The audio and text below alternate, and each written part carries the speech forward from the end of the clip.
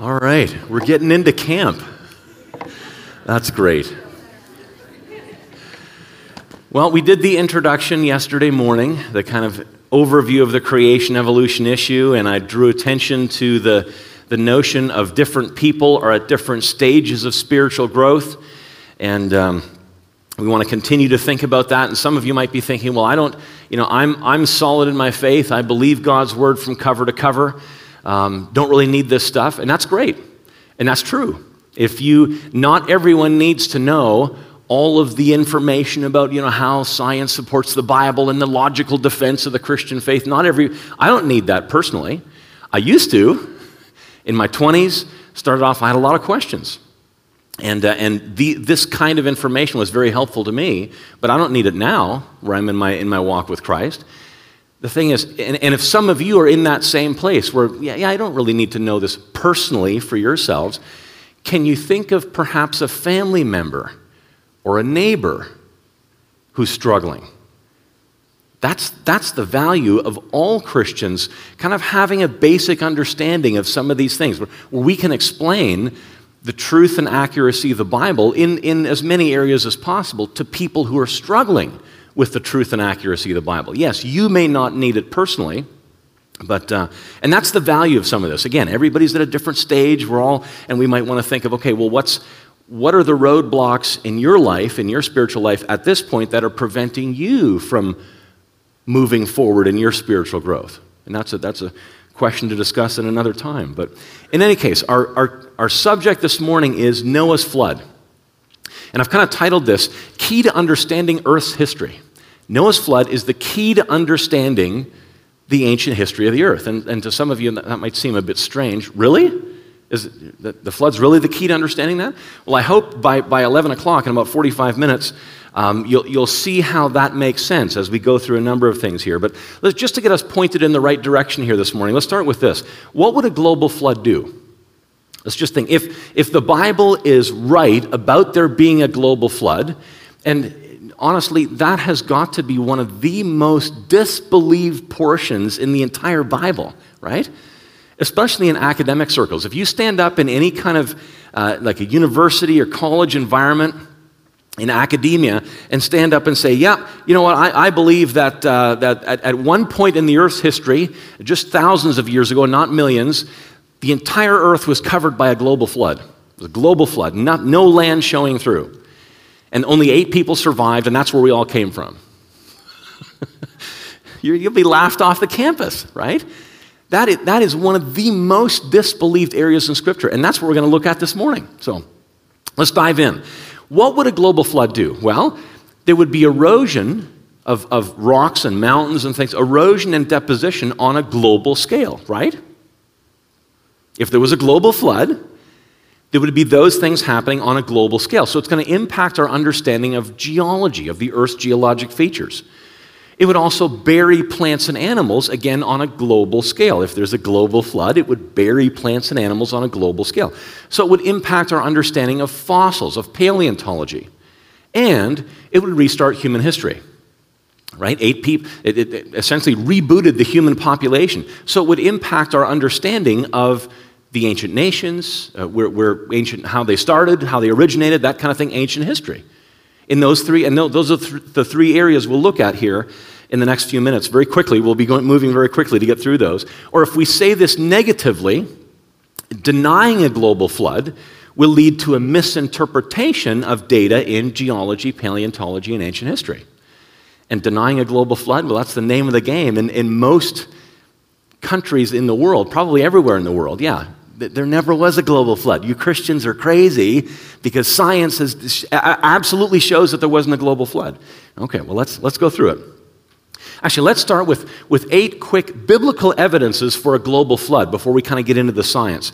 So number 1, the need for the ark. These are biblical evidences for a global flood, not a local flood. Because the need for the ark is an evidence for a global flood. If it was local, if it was just a little flood, why didn't God just tell Noah to move? Right? A few chapters later, he told Abraham to do exactly that, pick up and move, quite some distance as it turned out. If the flood of Noah was local, God could have told Noah the same thing, just pick up and move, right? But he couldn't. Why? He needed to build an ark because it was global, not local. Number two, the size of the ark. You ever thought about that? The size of the ark itself is an evidence for a global flood. The ark was huge, but 450 feet long.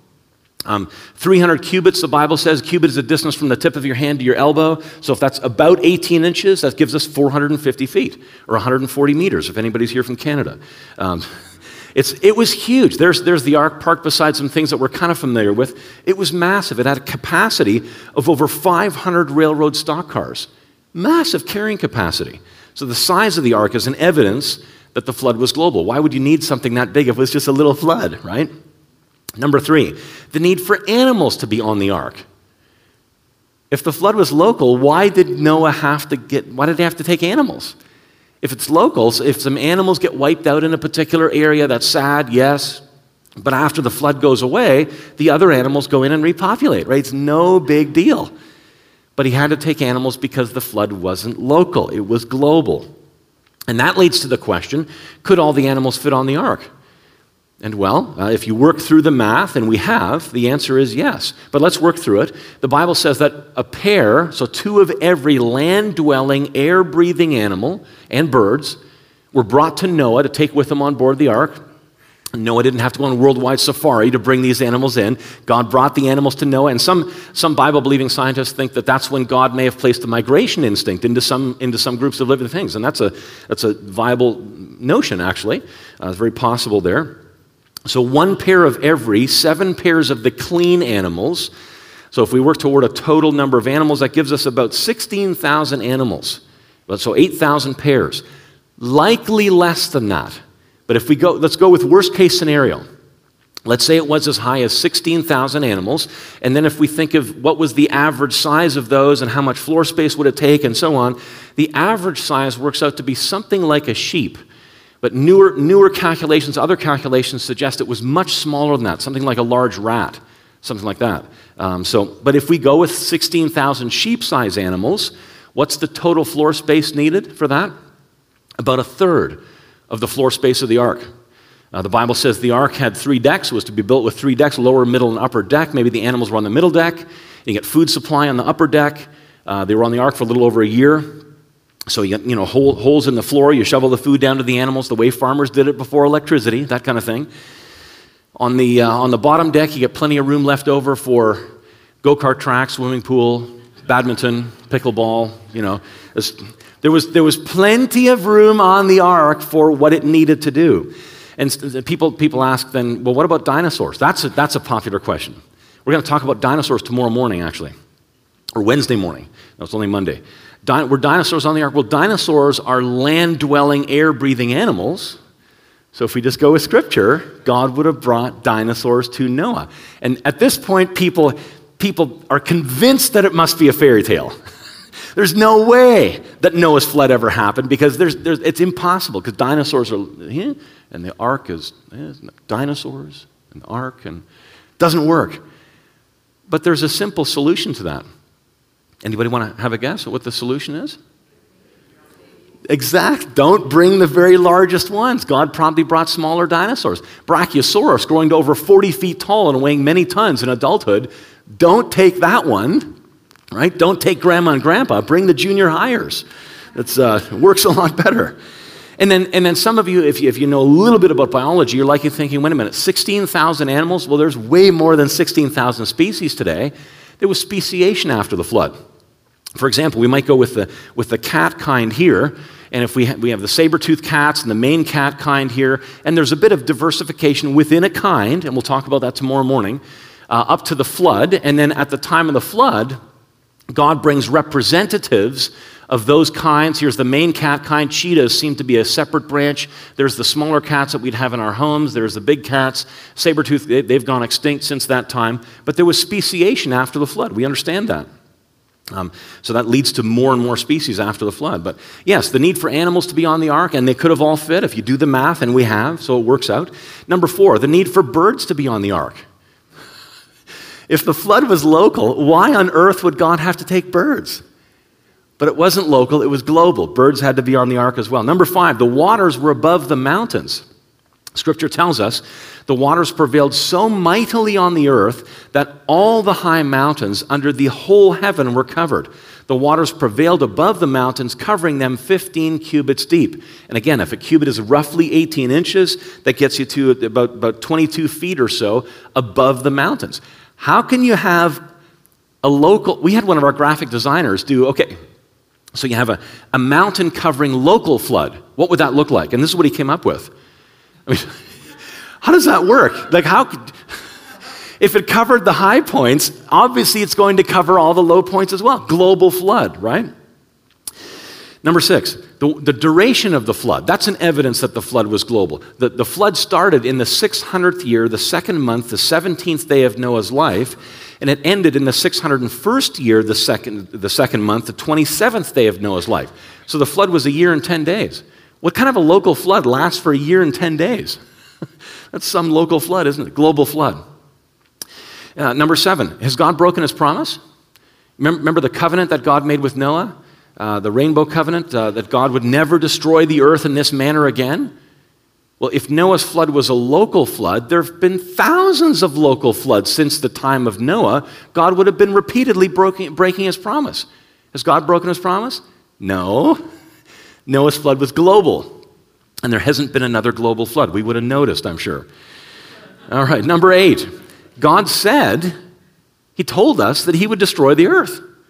It says right there in Scripture, Genesis 6:13, God said to Noah, I have determined to make an end of all flesh, for the earth is filled with violence through them. That's the part we typically remember. Look at this. Behold, I will destroy them with the earth. God tells us he's going to totally change the surface. He's going to destroy the earth. Not the whole earth. We're still living on the same earth that Noah inhabited, but the surface is completely different. So there's 8 evidences. Let's move on. What would we expect to find if there was a global flood in those 3 areas? In geology, we'd expect, for example, sedimentary rock that was laid down by water, to show evidence of rapid deposition. Not the slow and gradual millimeters per year is what we're typically trained up with, but rapid deposition. If, right? Just very simply this morning, if the Bible's right about there being a global flood, this is what we'd expect to find. Rapid deposition. And in geology, we'd expect large-scale geologic features, right? Let's say continent-wide, big geologic features. If there's a global flood, it's going to leave a big mark, right? In paleontology, we'd expect evidence for both rapid and recent burial of living things, maybe even evidence that things were buried alive. As the floodwaters became more violent, it came up over the land, taking mud and trees and boulders and all kinds of things with them, burying things. We would expect rapid and recent burial. The flood wasn't that long ago, so recent burial. We'd also expect a general pattern to the fossil record, because the floodwaters would bury things in a particular sequence, but it was a catastrophic event, so we should observe exceptions to that pattern. So a general pattern with exceptions. In ancient history, we'd expect evidence that human population in ancient nations began about 4,500 years ago. So that's kind of the roadmap of where we're going for the remaining minutes here. Let's back up now and take these one at a time. Let's start with that top one there. In geology, we'd expect to see sedimentary rock showing evidence of being rapidly deposited, rapid deposition. Do we see that? Now let's turn to the scientists. Okay, what are they seeing out there in the field? I'm seeing a massive American beach ball. That's not something you see every day, but it's a wee bit distracting for the speaker. Anyway, I went rafting through Grand Canyon, down the Colorado River, as I said yesterday, for 5 days. We took hikes into some of the side canyons there, and here's one of the side canyons. This is actually a picture I took, 2 pictures actually stitched together, and let's just get the electronic laser pointer. Just for scale, there's a person's head just peeking up out of the bottom. You can just see the person there for scale. Now notice that you've got these kind of horizontal layers, and then further to the right, the layers have been tipped up so that they're vertical. And at the junction between them, especially here, the layers are very tightly bent. Bent rock layers. And here, and over here there's some more gentle bending, but bent rock layers. Very difficult to bend solid rock. It can be done, but then under a microscope you can see failures in the rock at a microscopic level and so on. What's the most natural explanation for this? Well, that's quite a thickness there. It's quite a number of feet of rock there. So those layers were laid down fairly quickly, and before they had time to fully lithify, before they turned from mud into rock, lithification, the uplift on this side happened, pushing those. There was obviously some faulting going on there, and the uplift pushed those layers vertical. We would expect that if we go with the slow and gradual notion, that that thickness there was laid down over a long time, those rocks would have fully lithified. And when the uplift happened on this side of the screen, those rocks would have broken, not bent. But they must have still been muddy in a sense, right? So the explanation there is rapid deposition. That whole thing was rapidly deposited. That's the most natural explanation when we see something like that. Are there other examples that we can point to? Yeah. Here's another one here. There's a tree-like fossil going through multiple layers of rock. And we see those all over the world. Now, obviously, the whole tree-like fossil must have been buried fairly quickly. If it was slow and gradual, the top of the tree would have rotted, right? Again, rapid deposition. Here's a vertical fossil tree with its base in a coal seam. This is from down in Tennessee. I mean, what's happening there? Trees don't grow in coal, and if it's slow and gradual deposition, that wouldn't work, would it? The entire thing must have been buried rapidly. There are many other examples we can look at. We don't have time this morning, so we'll move on. So do we see sedimentary rock showing evidence of rapid deposition? Yes, we do. There's a couple of examples. Let's move on to the next one. Large-scale features. Do we see large-scale geologic features? Well, yeah, we do. Let's go back to the Grand Canyon. We were just there as a family a couple of weeks ago. And here's a cross-section of the rocks in the canyon. You can see that the canyon's over here. This is further to the south, further to the north here. There's Zion Canyon, Bryce Canyon up here. We visited those places as well. Beautiful places there in the American Southwest. And the first thing we notice is the huge extent of some of these rock layers here, right? These rock layers extend. Actually, some of those layers can be traced to England. That is a large-scale geologic feature, isn't it? Not just in the American Southwest, but clear across the ocean. Large-scale geologic feature. So you have a large amount of deposition over a huge area, and there's a huge amount of erosion as well. If we follow the strata at the rim of the canyon from the south further to the north, well, up north, there's thousands of feet of additional layers of rock, which have been eroded over the Grand Canyon area. There's evidence over the Grand Canyon area for about 5 kilometers, 3 miles or so, of rock that used to be, of layers that used to be there that have been eroded. So we see at the Grand Canyon huge deposition and huge erosion. That fits with the global flood. That's the kind of thing that we would expect if the Bible's correct about there being a global flood. And we certainly believe it is. What are some other large-scale features? Well, how about the fit of the continents? The continents seem to have a jigsaw puzzle-like fit. Some of you know what that's about, right? You've heard of continental drift and so on. The first person to actually describe that was a Bible-believing scientist. He was a French scientist. His name was Antonio Snyder, published in 1859. He did these drawings here. And since he believed the Bible, he believed that the original supercontinent probably broke up during the flood. Now, he didn't have the science back then that we have today. Turns out he was absolutely right. That's the only place in biblical history where that happened. And it didn't happen slowly, as we've all heard. It happened rapidly. There's a powerful, powerful scientific model done by the world's leading geophysicist in modeling plate tectonics. Here he is here, Dr. John Baumgartner. He was working at Los Alamos National Laboratories, a fairly prestigious scientific outfit if you're a World War II buff and that kind of thing.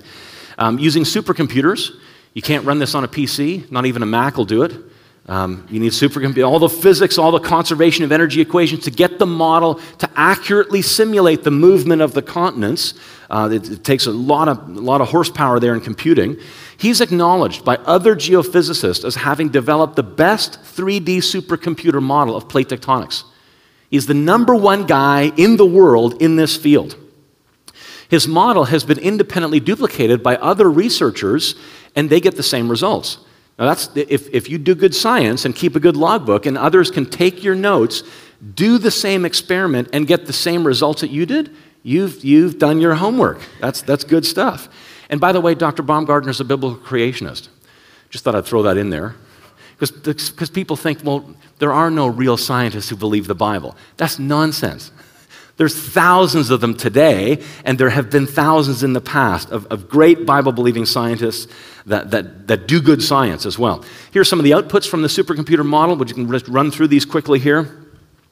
Okay, let's use this one here. You can kind of see the initial supercontinent there, the way it may have looked like with no Atlantic Ocean. Here's what the Atlantic Ocean is going to be. You can see North America. Here we are right here. And South America. So the red and yellow areas are high temperature rock. That's where essentially molten rock is coming from near the core to form new ocean plates. The dark blue areas here are subduction zones. That's where the pre-flood ocean plates are being subducted. They're being pulled. They're sinking into the earth. Gravity, they're very heavy. Their gravity is pulling them into the earth. And so in places, the earth's surface is shrinking, and in other places, new surface is being produced. Here's a little bit later in the process. What can we look at here? So there's the Atlantic Ocean opening up here. You can see that. There's the Mid-Atlantic Ridge forming. All down the west coast of North and South America, you have a subduction zone. The Pacific Plate is being pulled into the earth. What else is going on? Okay, here's India is going up. If you get close, you can see the arrows and the vectors. Asia is coming down. India is coming up. Guess what happens when they collide? Smash. You push up the Himalayan mountain chain. The Himalayas and Mount Everest didn't exist before the flood. Now, Mount Everest is 5.5 miles above sea level. And there's fish fossils on the summit of Mount Everest. What's going on there? Fish don't climb mountains. How did they get that? It's because that was at one point underwater. It was a global flood, and it pushed those. Now they're fine.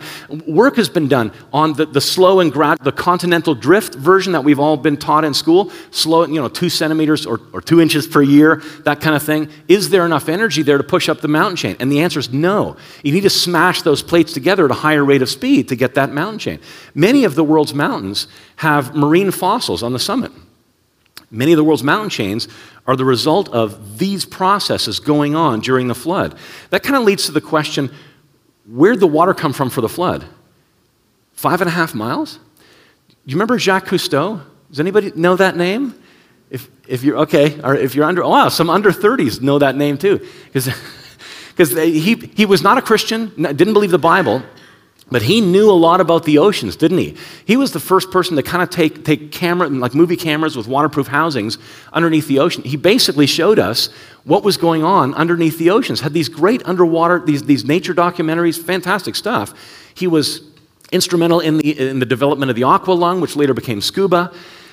He said that if you were to raise the ocean bottoms and lower the continents so that everything around the world is at the same level, there's enough water in the oceans today to flood the entire earth to a depth of more than 2 miles. So where'd the water come from for the flood? The oceans. And afterwards, it went into the deepening ocean basins. As they're produced, toward the middle end of the flood, the ocean basins start deepening, and the water rushes off the continents into the deepening ocean basins. Now, I mentioned Everest. Everest is way more than 2 miles, but Everest didn't exist until late in the flood. Interesting how it all works out, doesn't it? The Bible's true. We can trust the Bible. And the more science we do, the more people we consult that know about the oceans and know about geology and fossils and so on, it supports what we believe as Christians. In this area, where people ridicule Christians and you believe in a global flood, that's nonsense. And yet, the more work that's done to, okay, well, here's what a flood would do, and here's what scientists are finding, hey, we have a match. It's great. Great time to be a Christian. I think I said that yesterday once or twice. But anyways, there are some large-scale features. We could mention more of them, but for sake of time, let's move on. Paleontology. In paleontology, we'd expect, again, evidence for both rapid and recent burial. Okay, scientists, do we see evidence for rapid and recent burial? Let's turn to the paleontologists, and they find things like this. Here's a fish fossilized in the process of eating its lunch, right? How long did it take to eat that fish? Millions of years? And we can point to some other things that speak of rapid burial. Can you point to some things on there, highlight some things that kind of speak of rapid burial? How about its preservation? it's fairly well preserved, right? The spine is still all together. The fins are coming, they're decomposing a little bit, but it hasn't decomposed a whole lot, right? That's recent burial. Oh no, that's rapid burial. I'm getting my things mixed up here, but yeah, it was rapidly buried. It didn't lay around on the bottom of a lake or an ocean and rot to some extent before it was buried and then began to fossilize. It's an articulated fossil, not a disarticulated fossil. The bones are still mostly all together. Yeah, and how long did it take to eat that fish? Here's some more dramatic examples. I mean, at least the fish had cartilage. That's an octopus and a jellyfish. Those things don't have any hard parts. The octopus has a bit of a beak-like thing, but it's jellyfish laying around on a beach. How long could that thing last? A week, maybe? Which means it must have been buried before it decomposed. That's rapid burial. And scientists find fossils like this all around the world, beautifully preserved plants and animals, which means there must have been rapid burial on a global scale. I love being a Christian. That's fantastic. Yes, there's examples of rapid burial. What about recent burial? Animals that haven't been in the rock for millions of years. Let's turn to, here's a famous Canadian dinosaur hunter, and if you're into paleontology, you might know this guy, Dr. Phil Currie. In his dinosaur book, he said this: bones do not have to be turned to stone to be fossils. And usually, listen to this, most of the original bone is still present in a dinosaur fossil. Now, bone, it's still organic material, it's still going to decompose. I mean, slower, obviously, than soft and squishy bits. But as a world-famous dinosaur hunter, this guy knows dinosaurs, the original bone is still there. It hasn't decomposed, which means it couldn't be millions of years old. Because bone would decompose over millions of years. As an example, this is a T-Rex called Wankel Rex. It's named after Kathy Wankel, who discovered it. It's about 90% complete. 90% complete T-Rex. Very unusual to find an animal that complete in the fossil record. Back to Dr. Phil Currie, he says the nodules prevented water. He's talking about his excuse for how they could be preserved, but I like this next section. The waters prevented water from invading the bones, which for all intents and purposes cannot be distinguished from modern bone. Doesn't that blow your mind? So here you have a modern bone. Let's say a cow died in a field or something, and here you have a dinosaur bone. And you can't distinguish the dinosaur bone from the modern bone. You know what that tells me? That the dinosaur bone isn't millions of years old. Recent burial. And then I showed you, taking it a step further, I showed you this yesterday already when we talked about dinosaurs. There's a T-Rex blood vessel and blood cells in the bottom there. Hadrosaur soft tissue. I showed you that as well. Many other instances, over 40 instances now over the last decade and a half or so of soft and stretchy tissue, blood cells, blood vessels, different kinds of dino protein, and yes, dino DNA has been discovered. Now, obviously, folks who believe that dinosaurs died millions of years ago have a problem with this. Those things can't last that long, so they did some work. They did some science, tried to estimate how long could DNA last. And what they came up with was 6.8 million years, not 68. The maximum age that DNA could last, 6.8 million years. That's nowhere close to where they need it to be to fit into that millions of years evolutionary history. Because dinosaurs supposedly all died 65 million years ago, and longer than that. But here's the kicker. It could last 6.8 million years if it's frozen solid. A lot of these dinosaurs that they're studying are found in Montana. They have summer in Montana, right? Amazing. The science doesn't fit that history at all. It fits the Bible. Cool. Let's move on. There's other examples we could give of rapid and recent burial. Don't have time.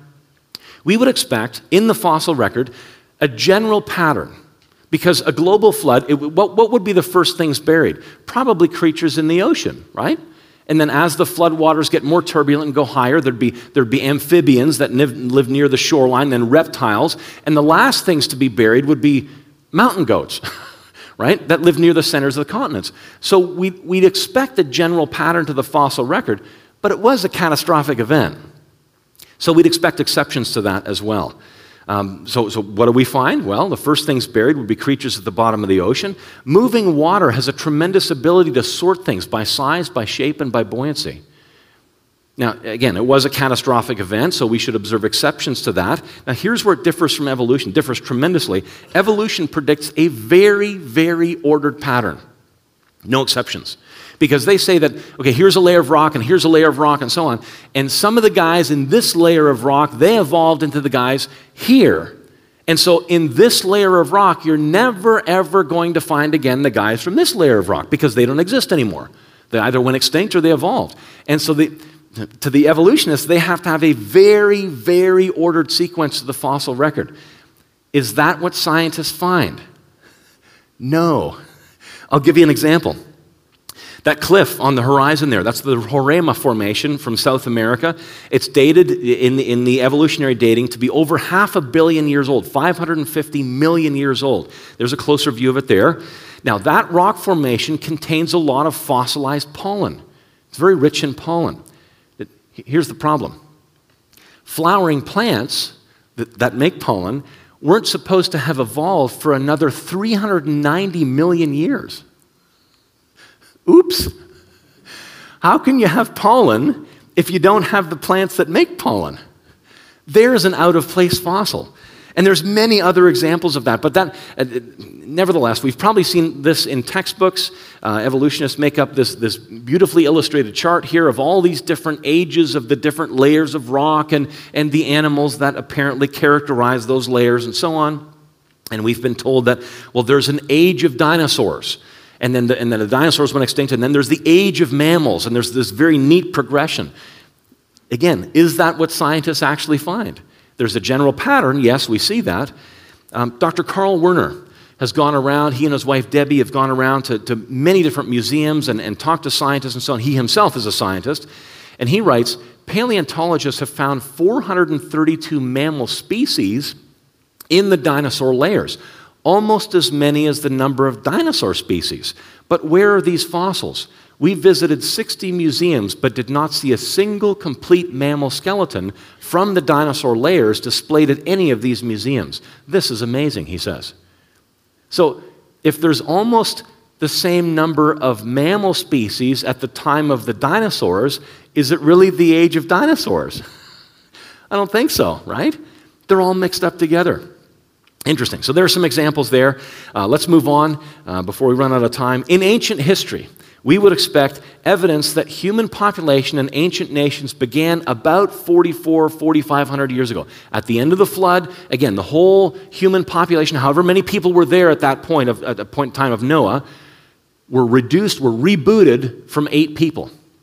So do we see evidence of that? Let's start with something simple, population growth. Is it even possible to get 7.5 or so billion people from the 8 that got off the ark a few thousand years ago? Well, the current population growth is 1.1% per year. Now, what that means is for every 100 million people, 1.1 million are added every year. That's a 1.1% population growth. All that you would need to get the current population that we have today from the 8 that got off the ark is 0.5%. It works out. And there was plagues and things in the past that reduced population to some extent. We understand that. All you'd need is 0.5%. Current population is 1.1. No problem getting today's population. But if we go with the other historical perspective, what if humans began, true humans, about 1 million years ago, breaking off from an ape-like ancestor, that kind of thing? If we lower the growth rate to something completely unreasonable, like 0.01%, even at that incredibly low growth rate, we would expect today somewhere around 10 to the 43rd people. That's the number 1 with 43 zeros after it. Where is everybody? The evolutionary history doesn't fit at all. It's way off. It's way too long. Again, the Bible's history is confirmed. Here's another little evidence that supports what Scripture says. It's a great time to be a Christian. Now, what about nations? If we think of ancient nations and so on. And this is an amazing evidence for the accuracy of Scripture and a global flood specifically. The ancient nations, many of them can be traced directly back to a single family. If there wasn't a global flood, why on earth would you be able to do that? For example, Mizraim, that's one of Noah's grandsons, is the Hebrew word for Egypt. Egypt can be traced directly back to one of Noah's grandsons, and obviously back to Noah. Isn't that incredible? If you go to Google Earth and you want to display the original languages, Egypt is called Mizir. We can trace that nation back to Noah's family. Incredible. Ashkenaz, one of Noah's great-grandsons, is the Hebrew word for Germany. Canaan, that's one that you're probably a little familiar with, is the region around Palestine, that kind of thing. Javan is the Hebrew word for Greece. So Greece can be traced as an ancient nation, can be traced directly back to Noah. Cush, the Hebrew word for old Ethiopia, not modern Ethiopia so much, but the old country. Meshesh is the ancient name for Moscow. You still find that name with the spelling unchanged on maps in Russia today, around the Meshesh lowlands. It still retains the same spelling. You can trace these things back to a single family. Incredible evidence for a global flood. The whole human population and then the ancient nations coming from a single family. In your Bibles, around Genesis 10, you might have something like this. If you have a study Bible, it's called the Table of Nations. And there you can see that many of those ancient nations they can be traced directly back to one family. If there wasn't a global flood, you wouldn't be able to do that, would you? And then there's over 400 flood legends. Different people around the world have legends of a watery catastrophe and there was a favored person or a favored family or something like that. They have a lot of similarity to the biblical account. Even people, look at this, people here at the end in Fiji and Hawaii have a flood legend. If the flood of Noah in ancient Mesopotamia was only local, how come people in Hawaii and Fiji would have a global flood legend? It's because the flood was global and all those people came from Noah's family. And those legends were passed on through the family. Another powerful evidence for a global flood. And think of the origin of nations. The Bible says, to Eber were born two sons. The name of one was Peleg, for in his days the earth was divided. That's kind of what Peleg means. The earth was divided. And that's in Genesis 10:25. So this is... and by the way, this is not talking about what we just mentioned, the breakup of the physical breakup of the earth. This is talking about the breakup of the earth by language. A few verses later, in Genesis 11, verse 1, it says, now the whole earth, same word here, earth, for in his days the earth was divided. Now the whole earth had one language.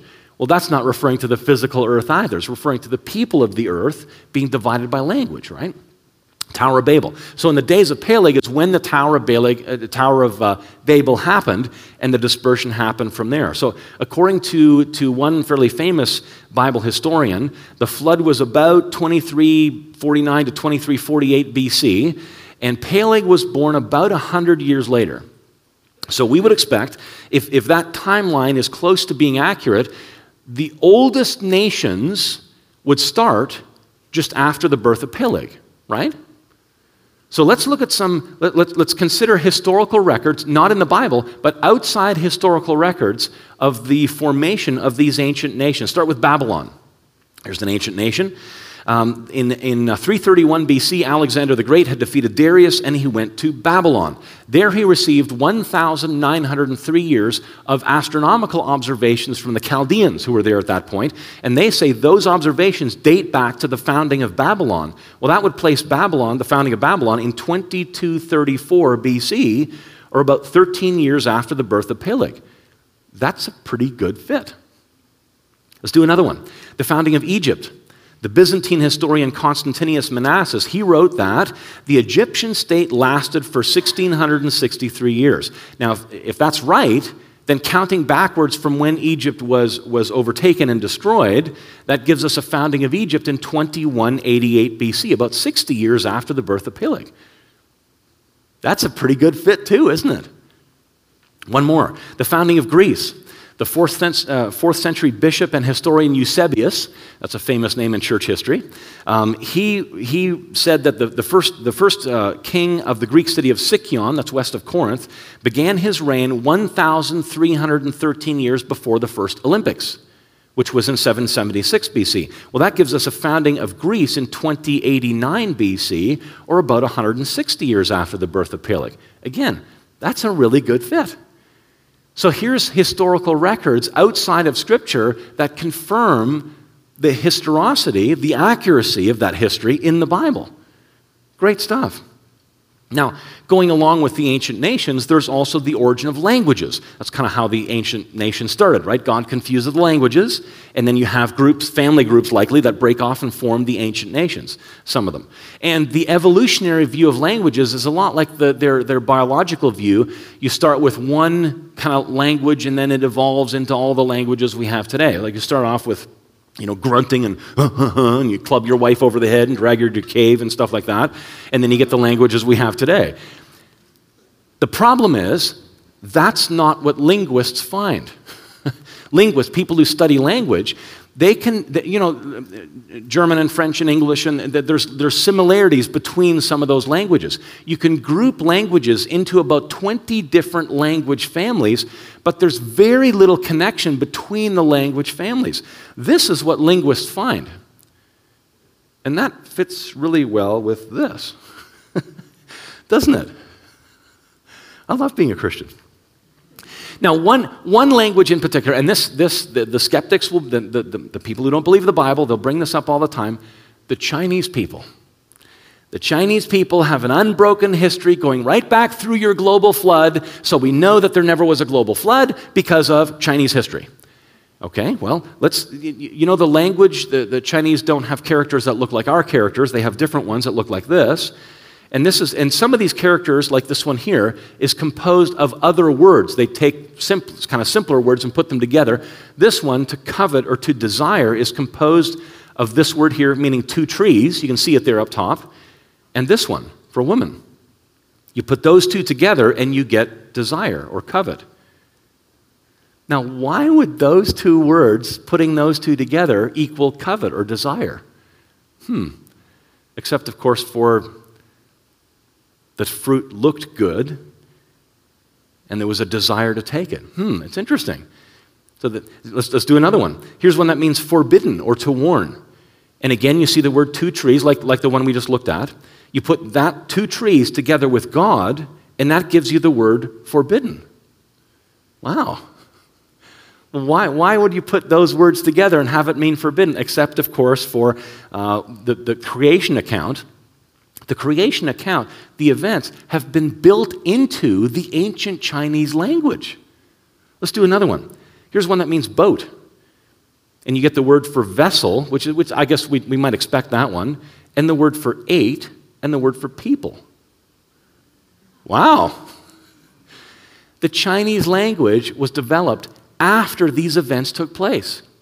And this is a little different than modern Chinese script. This is the ancient Chinese script that you get from pottery fragments and things that archaeologists have found and so on. The language, whoever invented the Chinese language did so after these events took place, after the flood took place.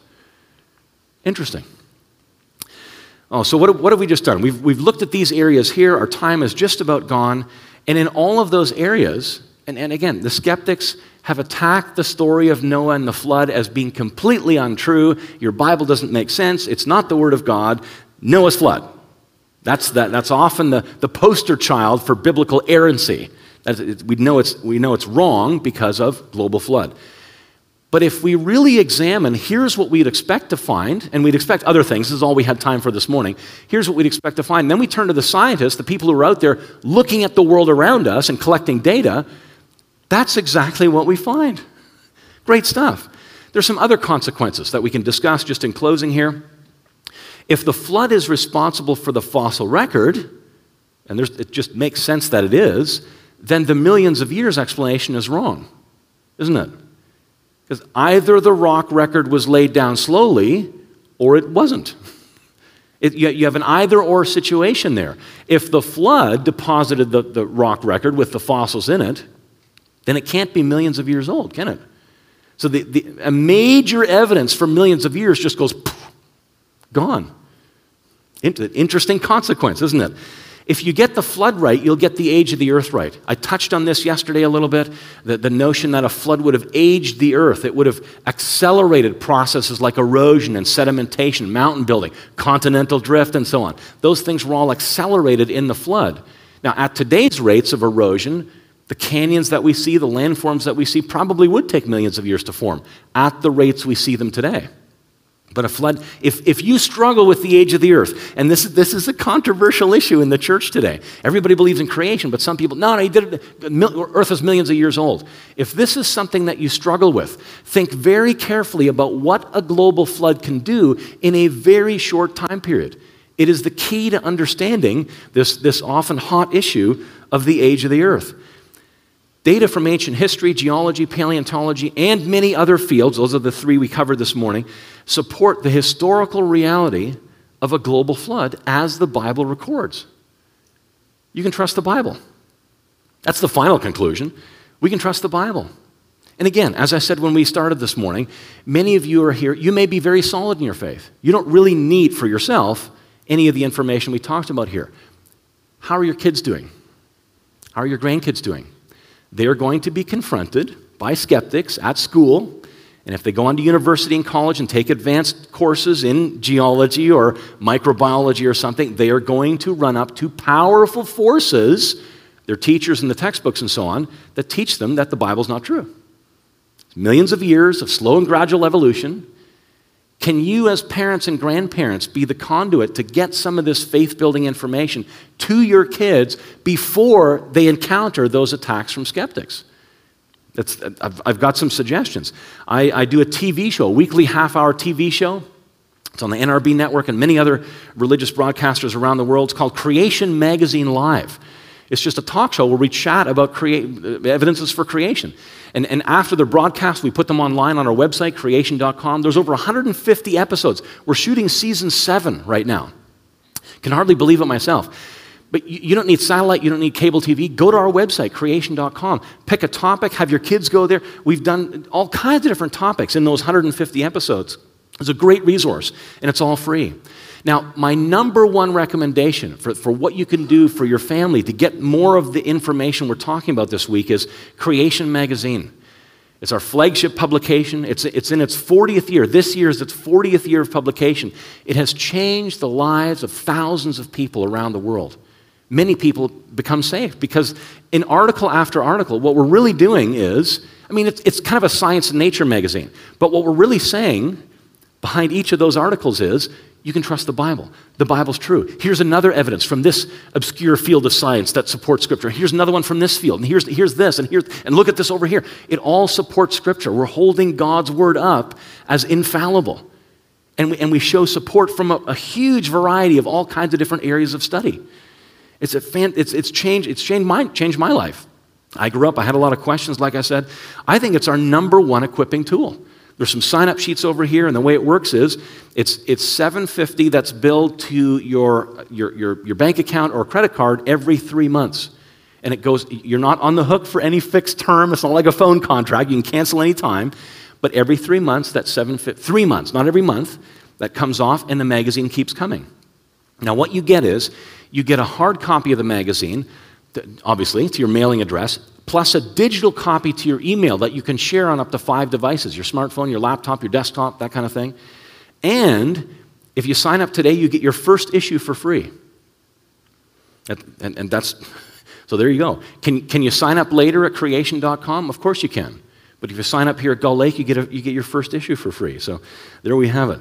Now, the sign-up sheets, they're over on the side there, and I'll be over there after the service, and whenever, you can just fill one of those out, and we'll get the first payment there. And to give you an illustration, if you've never heard of this magazine before, here's a cover from a few years ago. I'll show you the kind of thing we put in it. See those babies down there at the bottom?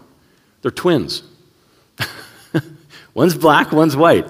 Because one of the questions we're going to have a question time, I think Wednesday evening, but one of the questions that often comes up, and it's a good question, is, okay, if the Bible says that all people go back through the Tower of Babel back to Noah, and originally we come from Adam and Eve, then how do Christians explain the difference in skin shade? It's a good question, right? You got to know there's an answer when, here's what the article looked like. So here's mom and dad. It's a middle brown mom and dad. I don't know if it shows up on the overhead there, but middle brown mom and dad, they had a black baby and a white baby in the same generation. Adam and Eve were probably middle brown. Most of the world's population, our brothers and sisters over in, we're SAT-7 ministers and so on, most of the world's population is still middle brown today. Most of their kids are going to be somewhere around middle brown, but genetically, it can work out that all the concentration for lots of melanin, lots of pigment in the skin, concentrates in one and not much in the other. So there's an answer to those questions. There's the twins when I think they were 8 or 9 when that was taken a few years ago. And somebody asked, well, are they identical twins? Well, no. That's genetics. We're going to talk about genetics tonight, actually. Come back for that one if you had that question. But the Creation magazine is my number one recommendation. Now, if you'd rather have a book, get this one here. Actually, I'd still recommend the magazine. Get yourself signed up for the magazine. If you'd rather have a book, get this one, the Creation Answers book. Why? Why this one? Because in one book, you're getting answers to more than 60 of the most asked questions. Where the different nations come from? How the different races arise? And so, where did Cain get his wife? What about radiometric dating? How did Noah get the animals on the ark? There's a whole chapter on dinosaurs, how dinosaurs fit into the Bible. All kinds of things there. There's other books that we have on Noah's flood. I didn't bring this one with me, but this guy has researched every single argument that the skeptics have thrown at Noah in the flood.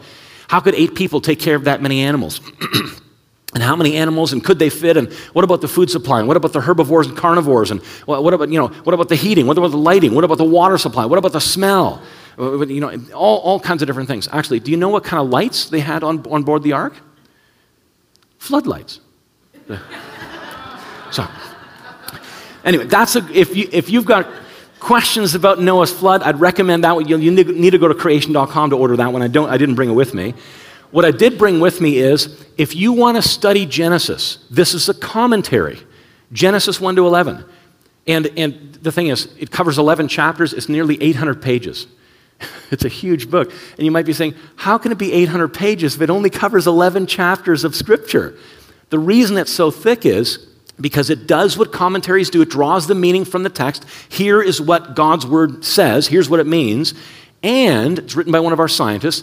We had him put in the science that supports what the biblical text says. So in one volume, you get it all. You get the science and the theology side by side. I call it the Rolls-Royce of creation books. It's a fantastic book. But Noah's flood is the key to understanding Earth history. Does that statement make more sense now than it did 45 minutes ago? It really is, isn't it? If we don't get the flood right, we're going to get wrong answers in some of these areas. Anyway, lots of fun. There's more coming tonight. And again, I'm available for questions. I'm not a very outgoing person. I probably wouldn't initiate conversations, but come and ask me questions, or we're going to have a question time. Write them down. Remember your question for the question time, and we'll have a good time. Let me just close in prayer. Gracious God and Heavenly Father, we thank you that your word is true. We thank you that we can trust it. Lord, forgive us where in those areas where it seems unreliable, like a global flood, and mentioning these fantastic things that we can't even imagine today happening on the earth, forgive us where we doubt. Lord, show us that your word can be trusted. Thank you for scientists. Thank you for the amazing work they've done to reveal how your creation operates in so many different fields. Thank you that we can look at their data and we can see that we can trust your word, that it supports what Scripture says. Lord, thank you for faith. Just pray for more faith for all of us, that we believe what your word says, and that we'd get equipped to share your word with people who struggle, that as a result of those efforts, you would move with us, your Spirit would move with us to draw people to your Son, Jesus. Amen.